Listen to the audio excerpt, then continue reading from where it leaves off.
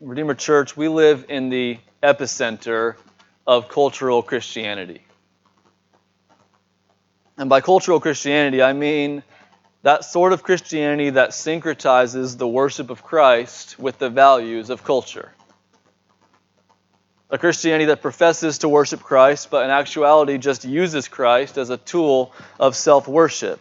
It's a Christianity that only follows Christ when the road seems desirable. We live at the epicenter of that here. This type of Christianity is all around us, and this type of Christianity is filled with lies about God and about sin, about Christ, and about faith. It's not true, and it doesn't save anybody. And this morning I want to highlight 3 of the prevailing lies that cultural Christianity gives. Lie number 1, the God of the New Testament is not the same as the God of the Old Testament.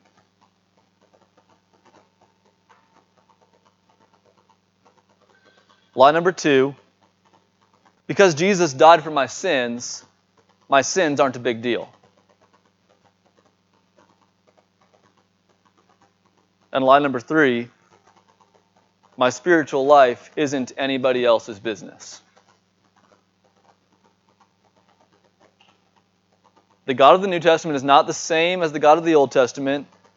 Because Jesus died for my sins aren't a big deal, and my spiritual life isn't anybody else's business. Want you to know this morning that all 3 of these statements are not truths from God's Word, but they are lies from the devil. They do not save, they condemn. Many of you, I'm sure, know that this morning. Know that these are not true. And you know that cultural Christianity is not real Christianity. But here's the thing, church. This morning I need you to understand that doesn't mean that we're not affected by these things. You can know these are lies, and you can know that there's this cultural Christian culture that we live in that is not true, but that doesn't mean it's not affecting us. Paul tells us in Romans 12:2, do not be conformed to the patterns of this world, but be transformed by the renewal of your minds. What that teaches us is that the culture around us is constantly molding us into its likeness. We are constantly being pressed to conform to the patterns of this world, to the culture around us. So if we're passive, then we are just like a lump of Play-Doh in the hands of cultural Christianity, just being molded to its likeness. So even if you know these are lies, if you're passive about it, then they're going to affect you anyways. You're going to be conformed to act as if those things are true, to live as if those things are true. And so what's the remedy? How do we keep from being conformed to the culture? Paul says, be transformed by the renewal of your minds. It means that we constantly need to actively pursue the transforming power of the Word of God. We constantly need to be putting ourselves in the Word and saying, I don't want to be conformed to the culture. I want to be transformed by you, God. Only as the Word renews our minds and transforms our hearts will our lives shine the light of Christ into our culture, even a so-called Christian culture. You can open your Bible to the book of Joshua. We are in a series called Receiving the Promises, and today's passage is Joshua chapter 7.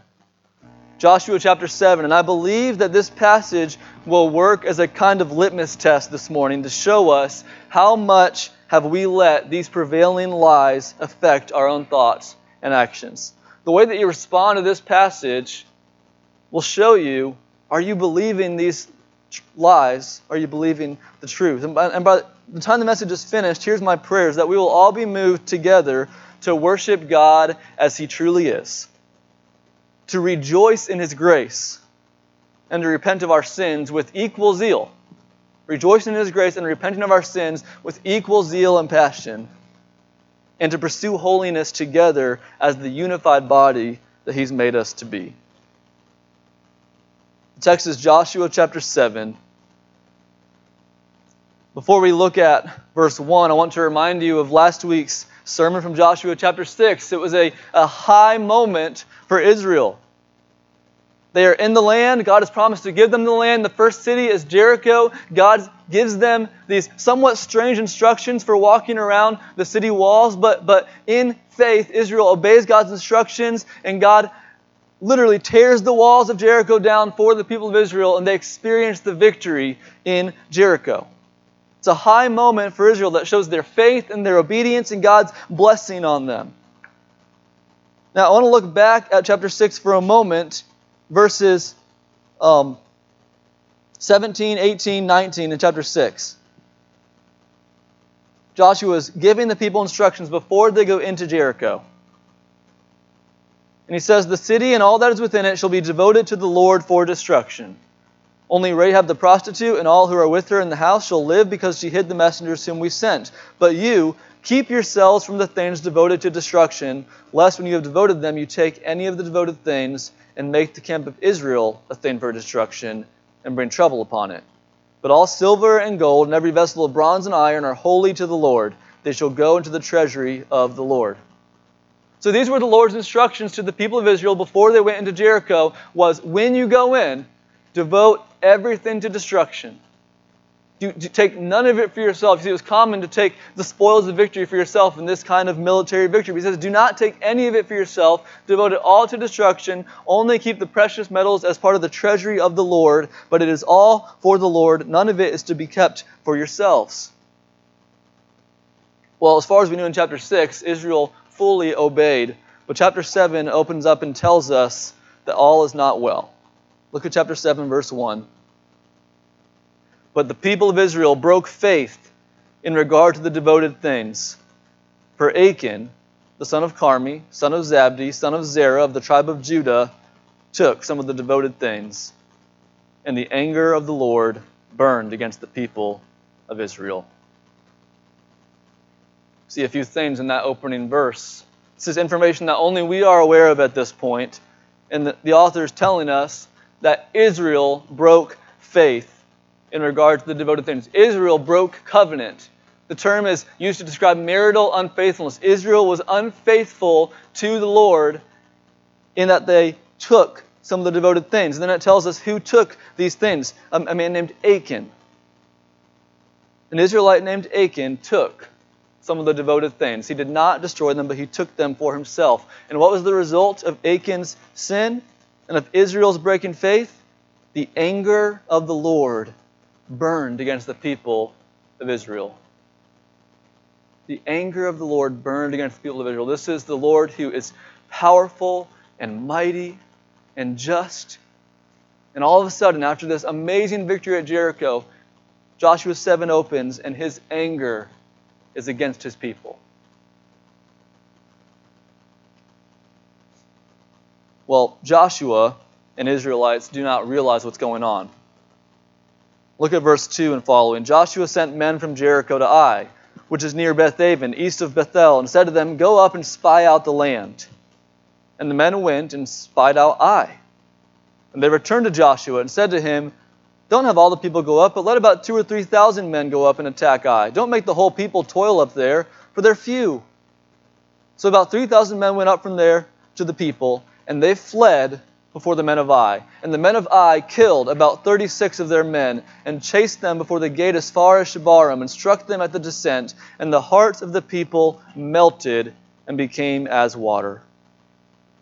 So Israel has just experienced this major victory at Jericho that God gave them, and now Joshua says, well, what's next? Let's spy out the next city. They spy out Ai. They say it's not even a big town. Let's just send some of our men. We don't need to all go. So they send 3,000 men, and what happens? 36 of them die. 36 more than died at Jericho. And Israel has to turn back and run away from the people at Ai. And look at Israel at the end of this verse. Look at their hearts. The hearts of the people melted and became as water. We've seen that before, but not with the Israelites. We've seen that with the Canaanites. As the Canaanites have heard of Israel and seen Israel cross the Jordan, their hearts were melting with fear because they knew God had given them the land. But now Israel's hearts are melting because God has allowed them to be defeated. And so, in verse 6, Joshua tore his clothes and fell to the earth on his face before the ark of the Lord until the evening, he and the elders of Israel, and they put dust on their heads.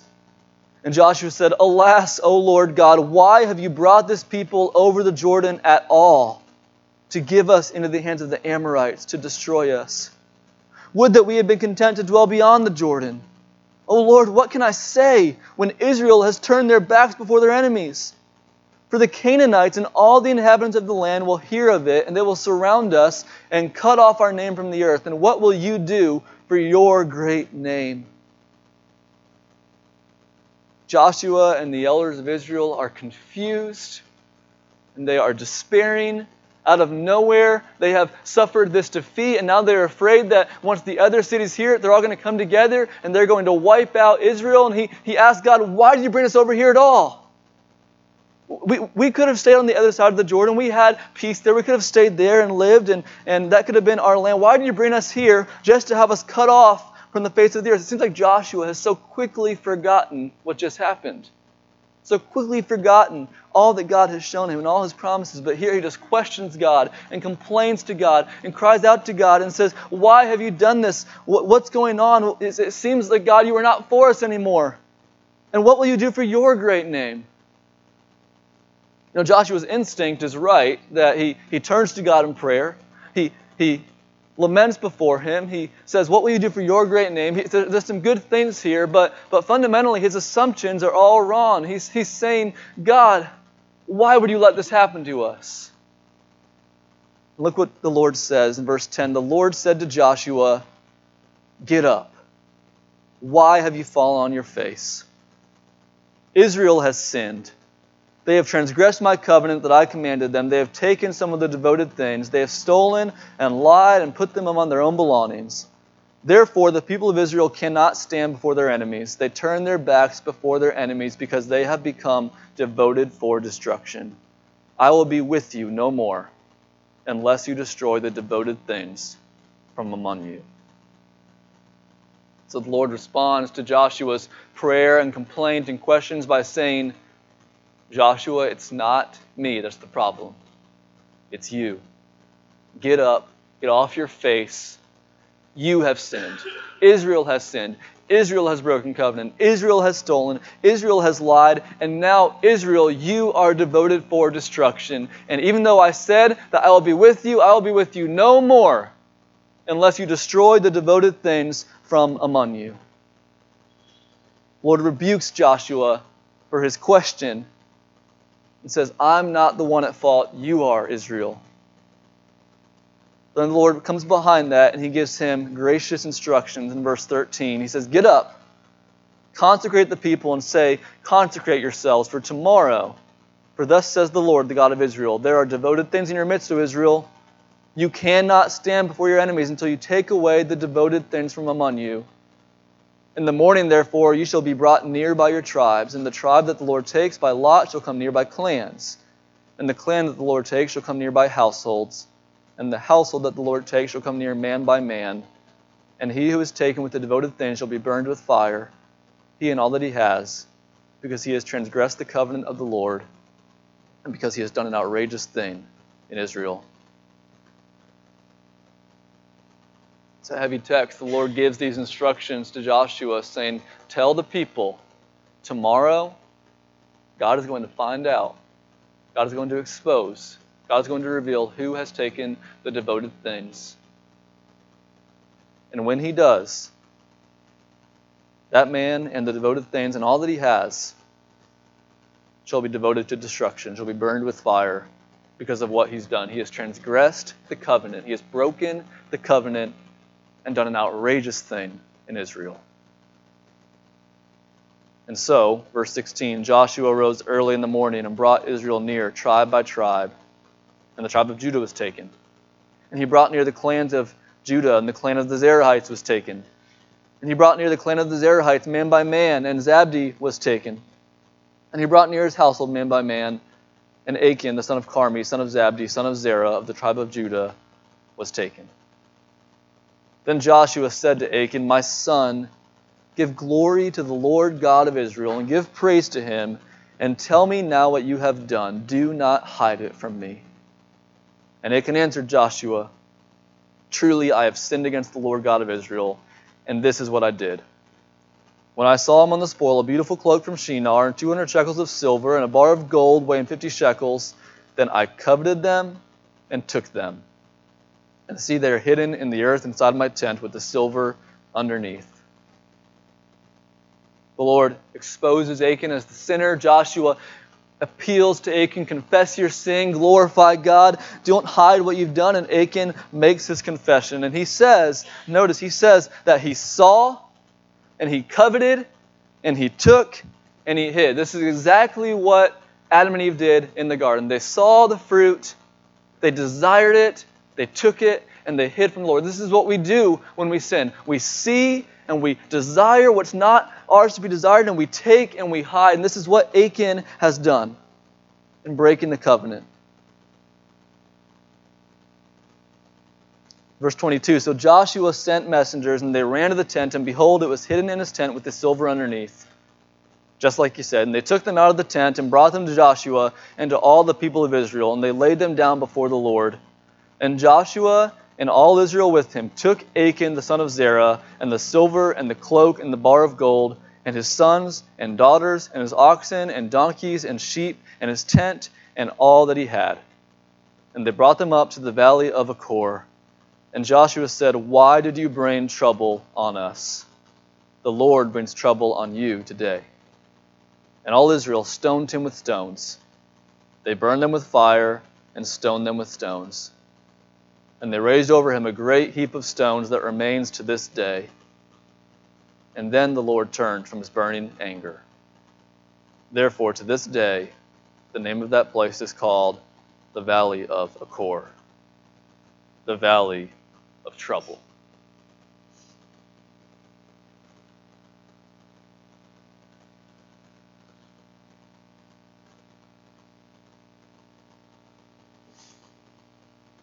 It's a weighty, difficult passage for us, church.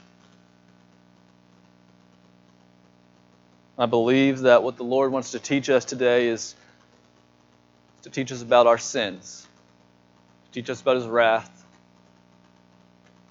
to teach us about how we must respond as His body.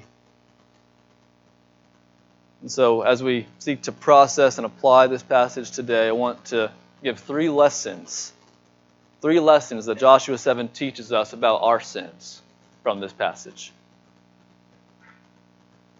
And the first one is the corporateness of our sins. The corporateness of our sins. You guys notice this. In Joshua 7, God holds Israel responsible for Achan's sin. The chapter begins with the statement, but the people of Israel broke faith in regard to the devoted things, because Achan took some of the devoted things. So God holds Israel accountable. When the Lord speaks to Joshua, He says, Israel has sinned. They have transgressed my covenant. They have taken some of the devoted things. They have stolen, and they have lied.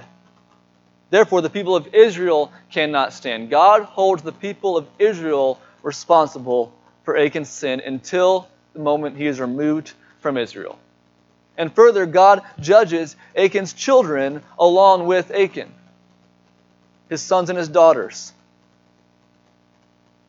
He judges by the principle of corporate solidarity, that it is not just a bunch of individuals, but it is one body and one family.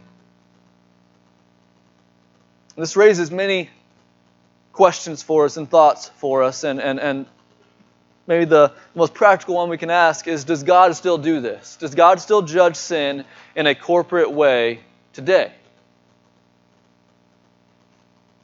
I believe the answer is yes and no.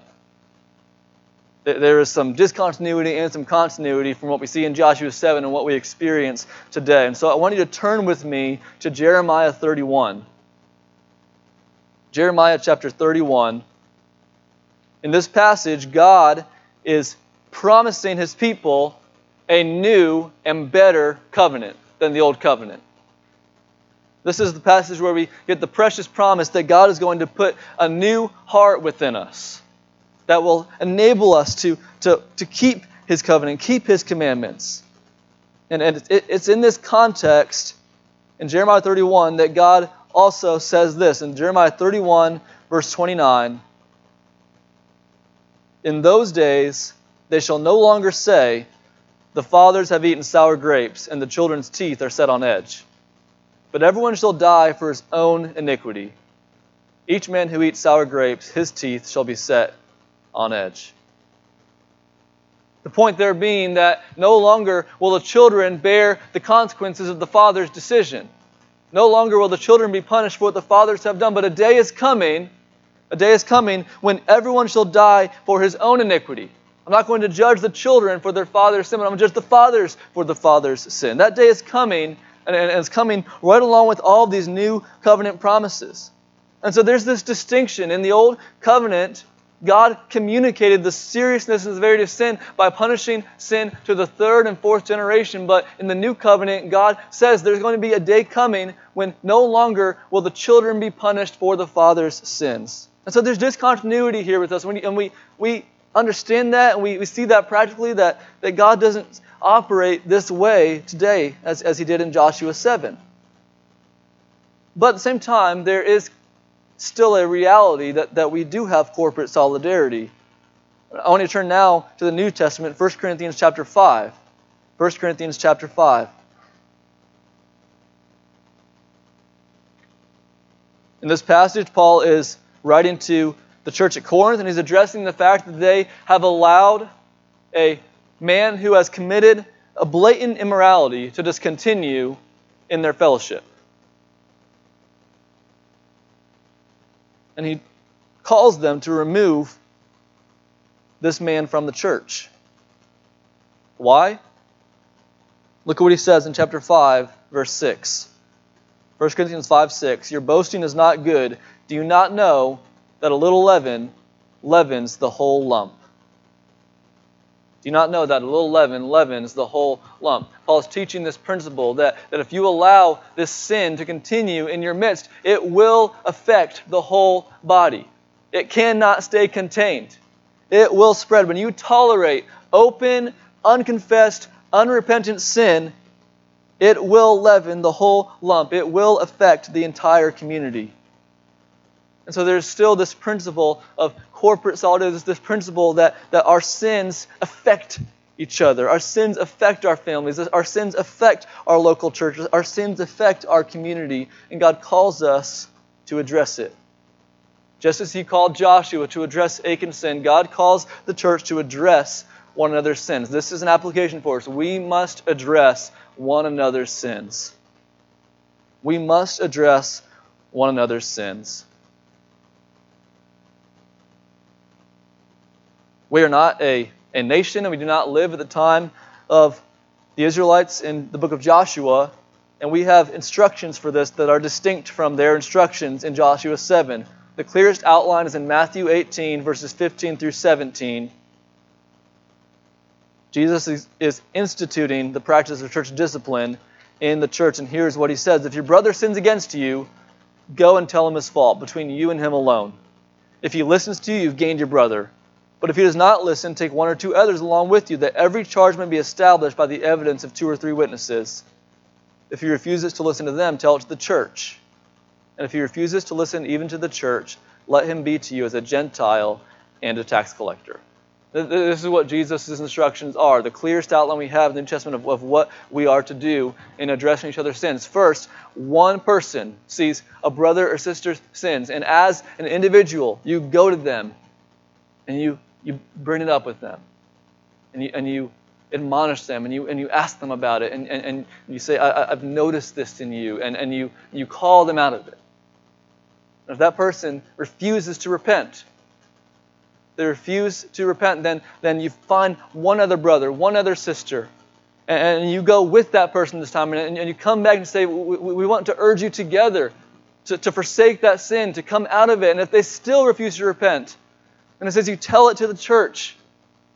However that looks, maybe you tell it to one of your elders first or one of your pastors, but you tell it to the church, so that the church as a community now is saying to the sinner, we are calling you to repent of this sin, calling you out of it. And if they still refuse to repent, after appeal after appeal after appeal, then Jesus says you treat them like a Gentile. You treat them like an unbeliever. You treat them as if they have not put their faith in Christ because they're not acting like they have. They're not living out their faith. And in that way, you remove them from that fellowship until they repent. And church, I want you to see that these are gracious, good instructions. We just did a series through Jonah last summer, and what did we say? We all have wandering hearts. We are prone to wander, each one of us. Any one of us could easily wander into sin. And what kind of church do we want to be in if we are prone to wander people? We want a church that will call us out. We want a church that's going to reach out to us in our sin and say, come back. Don't go that direction. They're going to appeal to us. They're going to say, don't go down that road. And at the same time, if a little leaven leavens the whole lump, we don't want to be part of a church that allows us to be affected by tolerated sin so that our spiritual lives are in danger. And these instructions are gracious and generous because they restore the sinner. They're aimed at restoring the sinner. At the same time, they're aimed at protecting the body of God's people. And so we must do this, church. We are committed as a church to the practice of church discipline, but listen, it starts with individuals going to one another. It starts with you going to your brother, me going to my brother, you going to your sister, one-on-one, and talking about sin with each other. Joshua 7 shows us that God calls His people to address sin in their midst. And we must address each other's sin. We cannot ignore this responsibility. Because church, if we are a church that tolerates unrepentant sin, then we are a disobedient church. And we will face consequences. And that leads to the second lesson this text teaches us. Not only the corporateness of sin, but the consequences of our sins. The consequences of our sins. In Joshua 7, Achan's sin brought consequences on Israel and on himself. And I want to look at these in turn. First, the consequences that his sin brought on Israel. Put simply, Israel was defeated in a battle that they should have won, and 36 men died because of Achan's sin. Of course, when this happened, we saw already that Joshua and Israel didn't know yet that Israel had sinned. They're mystified by their defeat, and they lamented before God and complained and questioned God for why He would allow this to happen. And God told them, it's not me that's at fault. It's you. You have sinned. Your sin is why you lost the battle. You cannot stand before your enemies while you are at enmity with me. There are a few important lessons for us here.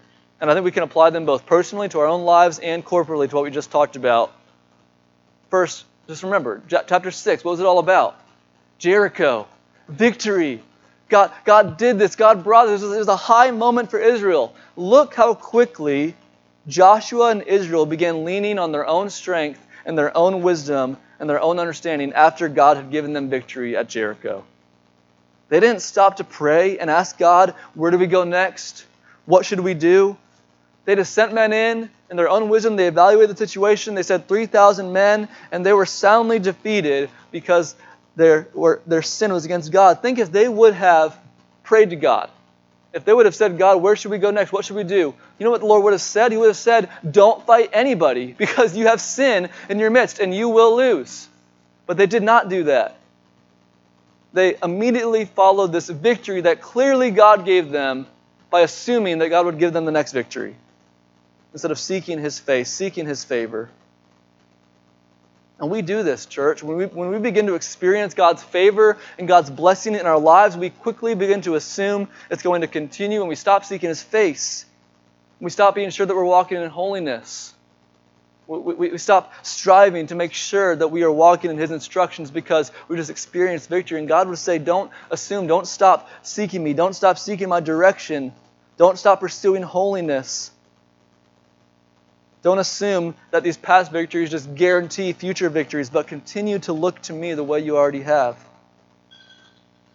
Now we can also learn from Joshua's response to the defeat. We saw he assumes that God's at fault, rather than realizing that Israel has sinned. And we are guilty of the same thing when difficulties arise in our lives. I want to be careful how I say this because sometimes difficulty and failure and defeat in our lives are not because of sin. God is very clear that He allows suffering in our lives. He allows trials in our lives for many purposes. To make us more like Christ and to work greater faith in us. And it's not always because we have sinned, but church, sometimes it is. Sometimes difficulties and trials come into our lives because we have sinned. And when these things come into our lives, our first instinct is to cry out to God and say, why have you abandoned us? Why aren't you helping us? Why aren't you for us? When God's rebuke is, get up, get off your face, you have sinned. You've sinned. And you need to repent of your sin. We so quickly assume that the difficulties are a fault of God's when often they are a fault of our own. Not always, but sometimes. And so on the front end and the back end of how Joshua and Israel dealt with this defeat, first not even seeking the Lord, and then in responding by assuming the Lord was against them, what do we learn? What's the application? We need to learn that we should always, every day, continually say to God, search me and know me and try me and see if there is sin in me and lead me in your way. We should always be praying that prayer, church. We should never assume that there's no guilt in us. There's never assume that there's no sin in us. We should never assume that the fault is God's and not ours. We should always be going to Him and saying, show me my sin, show me my heart, and lead me in your way, in a dependent, humble attitude on Him. Sin has consequences, and we want to do our very best to honor God and walk in holiness rather than being passive and trusting ourselves until our sin is caught up to us like it did for Israel. Well, that was the consequence Israel experienced for Achan's sin, but Achan himself experienced a different consequence. And put simply, because he stole the things that were devoted to destruction, he and all that he had were devoted to destruction. Because he brought trouble on Israel, the Lord brought trouble on Achan. And again, we might think, does God still do that today? Does God still judge like this today? And all we need to do is think about the story in Acts 5 of Ananias and Sapphira. These two visible members of the church who lied about the property they'd sold and given to the church. They lied about how much they gave and how much they kept to make themselves look better before people. And when they were confronted, they lied about it. And God, what did He do? He struck Ananias down. And He struck Sapphira down. This is after Christ died and rose again from the dead. God judged this sin in this way. In 1 Corinthians chapter 12, 1 Corinthians chapter 11, the people in the church in Corinth again are being rebuked by Paul for taking the Lord's Supper in an unworthy manner. And what does the Lord say to them in 1 Corinthians chapter 11? He says, some of you are sick and some of you have died because of this. Think about that. The church is seeing that our members are sick and our members are dying. And it would be easy to say, God, what are you doing? But God is saying this is because you're taking the Lord's Supper in an unworthy manner.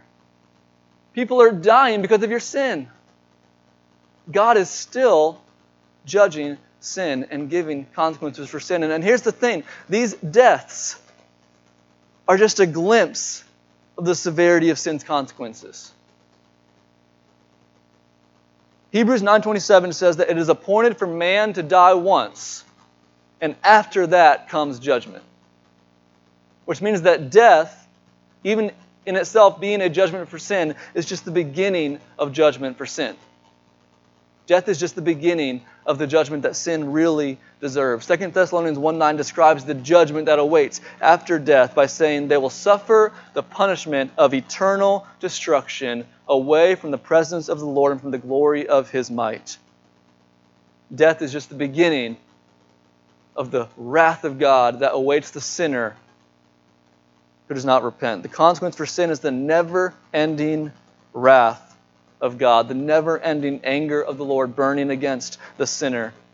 And church, this is severe punishment, but make sure you understand what I mean when I say severe. I don't mean this is God losing His cool severe, inappropriately severe. No, by severe, I mean this is how serious sin is severe. This is how serious sin is. The consequences of sin are severe because sin is an immeasurable offense against the infinite worth of the glory of God. We could never get to the point of saying that's how worthy God is, and so I don't need to punish for sin anymore. No, God's glory and worth are infinite. And so sin calls forth this infinite, this eternal punishment for sin that can never be paid. This is how serious sin is, church. We think that the death of Achan is severe. Do you realize that sin deserves eternal wrath that will never end? This is the consequence of sin. And there's only one thing we can do when we realize this. There's only one thing you can do when you realize the seriousness of sin and the severe judgment that you face. And it leads to the final lesson, which is the confession of our sins. The confession of our sins. Once Achan is the one discovered as the one who took and hid the devoted things, look at what happens in verse 19. Joshua says, "My son, glorify God, give praise to God, tell me what you've done, do not hide it from me." And what does Achan do? He confesses. He makes a full confession. And what happens next? Achan and all he has are devoted to destruction. Church, I need to say that the first time I remember reading this story, I was absolutely shocked. I was in college, and I thought, he confessed, didn't he? I thought that if he confessed, we're supposed to be forgiven. He listened to Joshua's appeal. He glorified God. Isn't God supposed to forgive our sins when we confess our sins? Why was he stoned? Why was he judged? I was absolutely confounded by the fact that after he had confessed his sin, he still had to bear the punishment for his sin. Well, of course, this doesn't confound us in everyday life, does it? If someone was charged for murder and then openly confessed that they murdered someone, that they did in fact commit that crime, we would not expect forgiveness. We would expect full justice to be handed down. So why are we so quick to think it's different with God? God operates toward Achan according to his justice. Achan receives exactly what he deserves. He brought trouble on Israel, and the Lord returned trouble on him, and therefore Israel called that place the Valley of Trouble, the Valley of Achor, the Valley of Trouble. It's full justice, and when God's justice is met, his wrath turns away. But of course, the New Testament does teach us that if we confess our sins, God will forgive our sins, right? So again, we ask, what's changed? Has God become unjust? Or has God just lightened up over the last 2,000 years? No, we worship the same God today as Israel worshipped then. His holiness demands the same justice. So what's changed, church?